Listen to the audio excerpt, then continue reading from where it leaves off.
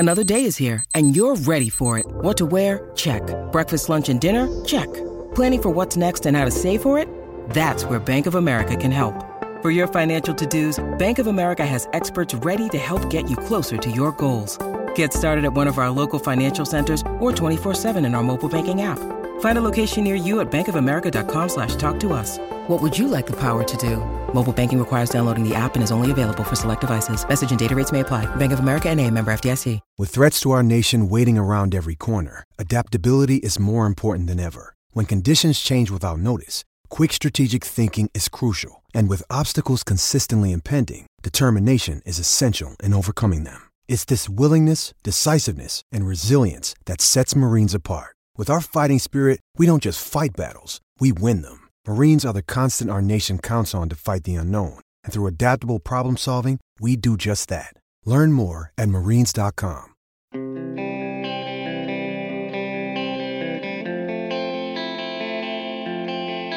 This is the point in the NHL summer where you tend to see a lot of lists floating around about remaining free agents. Who are the hottest remaining free agents? The top 10 remaining free agents. And one of the top 10 on one list that I just happened to bump into yesterday had a very familiar face on it. Good morning to you. Good Thursday morning. I'm Dan Kovacevic of DK Pittsburgh Sports. This is Daily Shot of Penguins. It comes your way bright and early every weekday. If you're into football and or baseball, I also offer daily shots of Steelers and Pirates where you found this. Evan Rodrigues was the name. And it came with no apology. In fact, I want to say, going off memory here, that he was number 5 on the list. And it wasn't a bad overall list. However, you could kind of tell that the individual who compiled it had no idea what really had happened with Erod's season, because there was just a casual mention of his having scored 19 goals and no mention of the fact that 15 of those came in the season's first 3.5 months, after which he went, of course, bone dry. But Evan's still sitting there.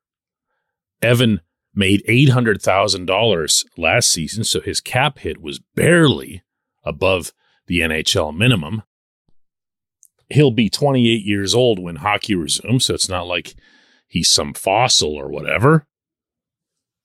And, you know, since he's been sitting there long enough, it's kind of like when a house is sitting on the market for too long. The price just keeps going down, down, down. So whatever it was that Evan and or his agent might have thought they'd be getting this summer, they clearly aren't getting it. And I say this respectfully, but if Danton Heinen's coming back to the Penguins and taking $1 million, even if, and I believe him on this, there were other more significant offers out there, something went wrong, you know, because believe you me, if someone offers Heinen $2.5 or $3 million, he is so very gone. Most everything had to be right about in that range. And you could probably be confident that that's the case with Evan. Good hockey player. Good dude. Like somebody you'd like to have around. A good teammate. A good listener of his head coach, except for that one time in the playoffs where he retaliated against the Rangers and pretty much cost the Penguins that game. But let me remind you of this, too.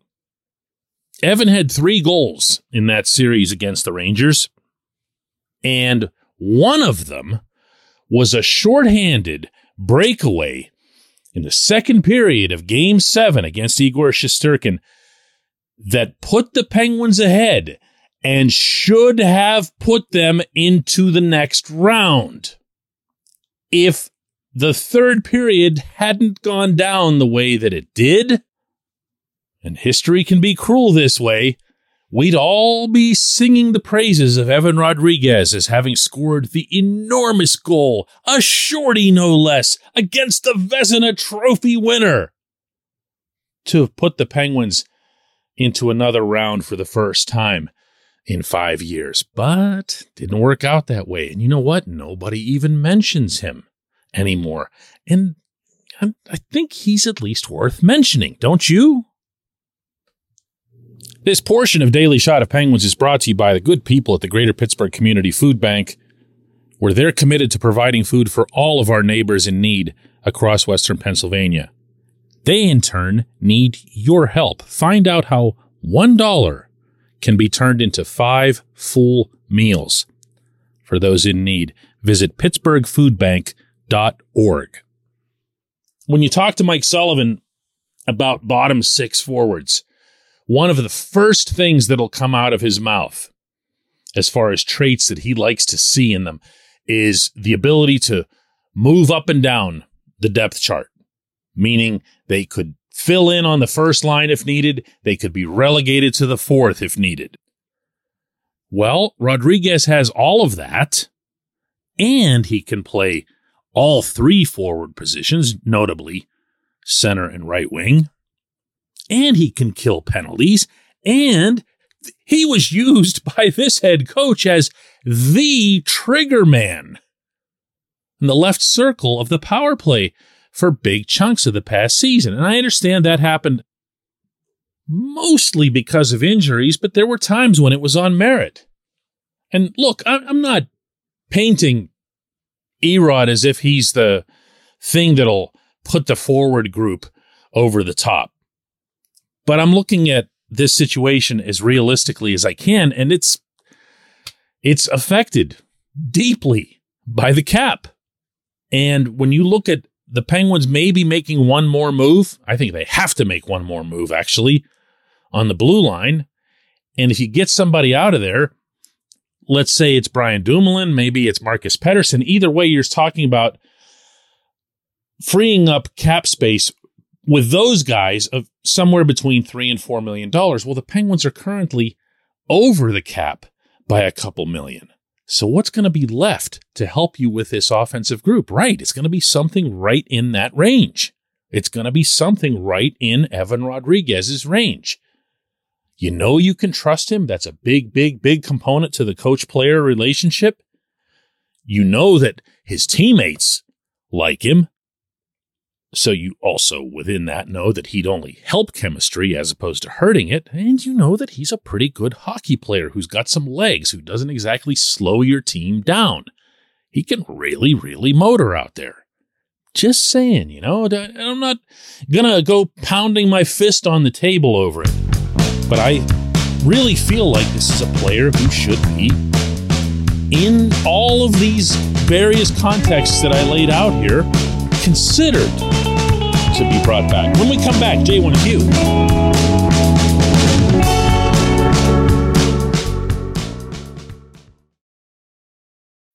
When you need mealtime inspiration, it's worth shopping Kroger, where you'll find over 30,000 mouth-watering choices that excite your inner foodie. And no matter what tasty choice you make, you'll enjoy our everyday low prices, plus extra ways to save, like digital coupons worth over $600 each week. You can also save up to $1 off per gallon at the pump with fuel points. More savings and more inspiring flavors make shopping Kroger worth it every time. Kroger, fresh for everyone. Fuel restrictions apply.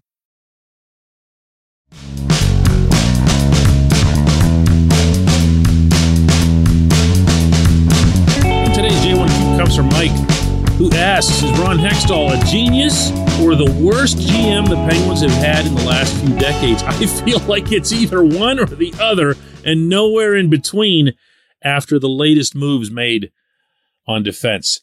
Mike, if you think about your favorite team in extremes, all that means is that you're a passionate fan. That's all it means. I could actually end this answer right here, but I'm not going to do that to you.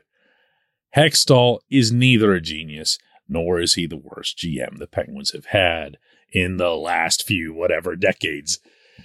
Hextall is navigating a course that he didn't set. And I think that always has to be remembered. That's part of the reason that I valued so much that good long conversation that we had in Toronto last November after a morning skate. I reference it a lot on this show, if you're new here, Mike.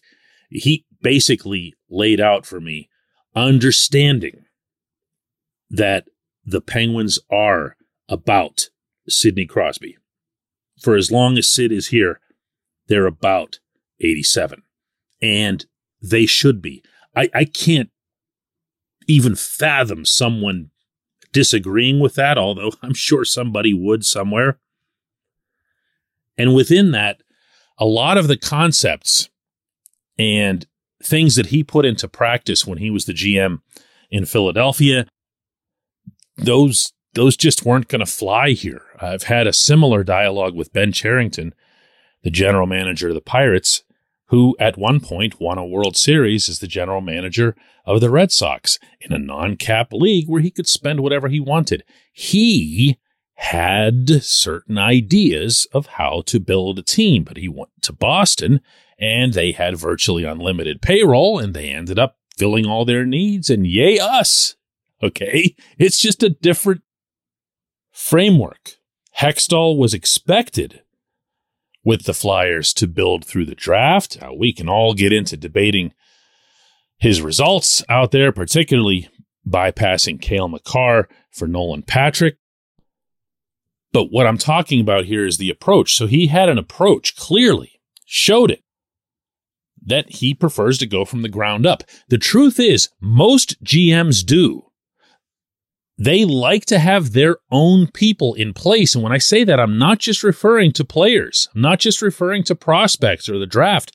I'm talking about everyone. I'm talking about instructional, developmental, scouting. Well, when you get right down to it, Hextall came in, remember this, in the middle of a season, like out of nowhere, 2 weeks in, and he inherited everything pretty much that you still see. There's still Sid, there's still Gino, there's still Tanger, there's still roughly, half the roster from the time he came aboard? There's still the same sense of urgency to win the cup now or else. There's still next to nothing to work with in the draft because his predecessor traded away every first and second rounder in sight for a decade. And there's still the biggest issue of all, and Hextall will acknowledge this himself, that being the cap. The cap itself.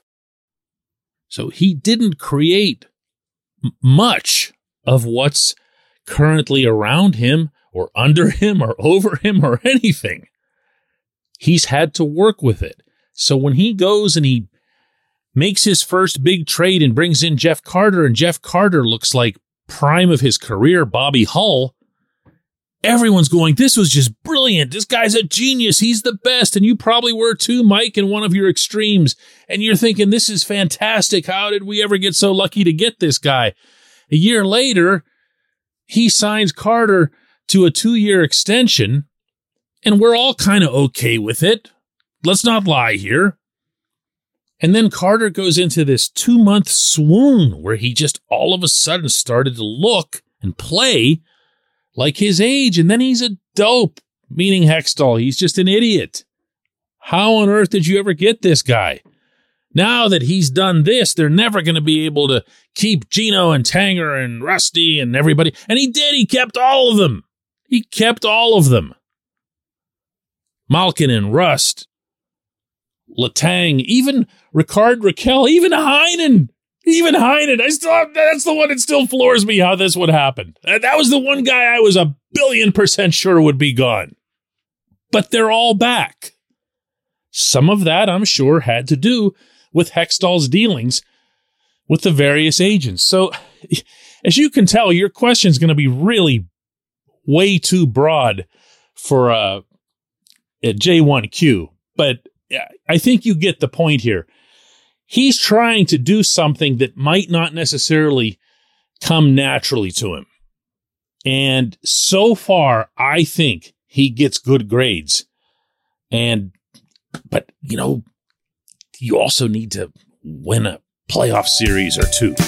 That's the real mandate right now, and that still hasn't happened. I appreciate the question. I appreciate everyone listening to Daily Shot of Penguins. We'll do one more of these tomorrow, and then I'm going on a vacation, like really, really far away. I'll tell you where tomorrow.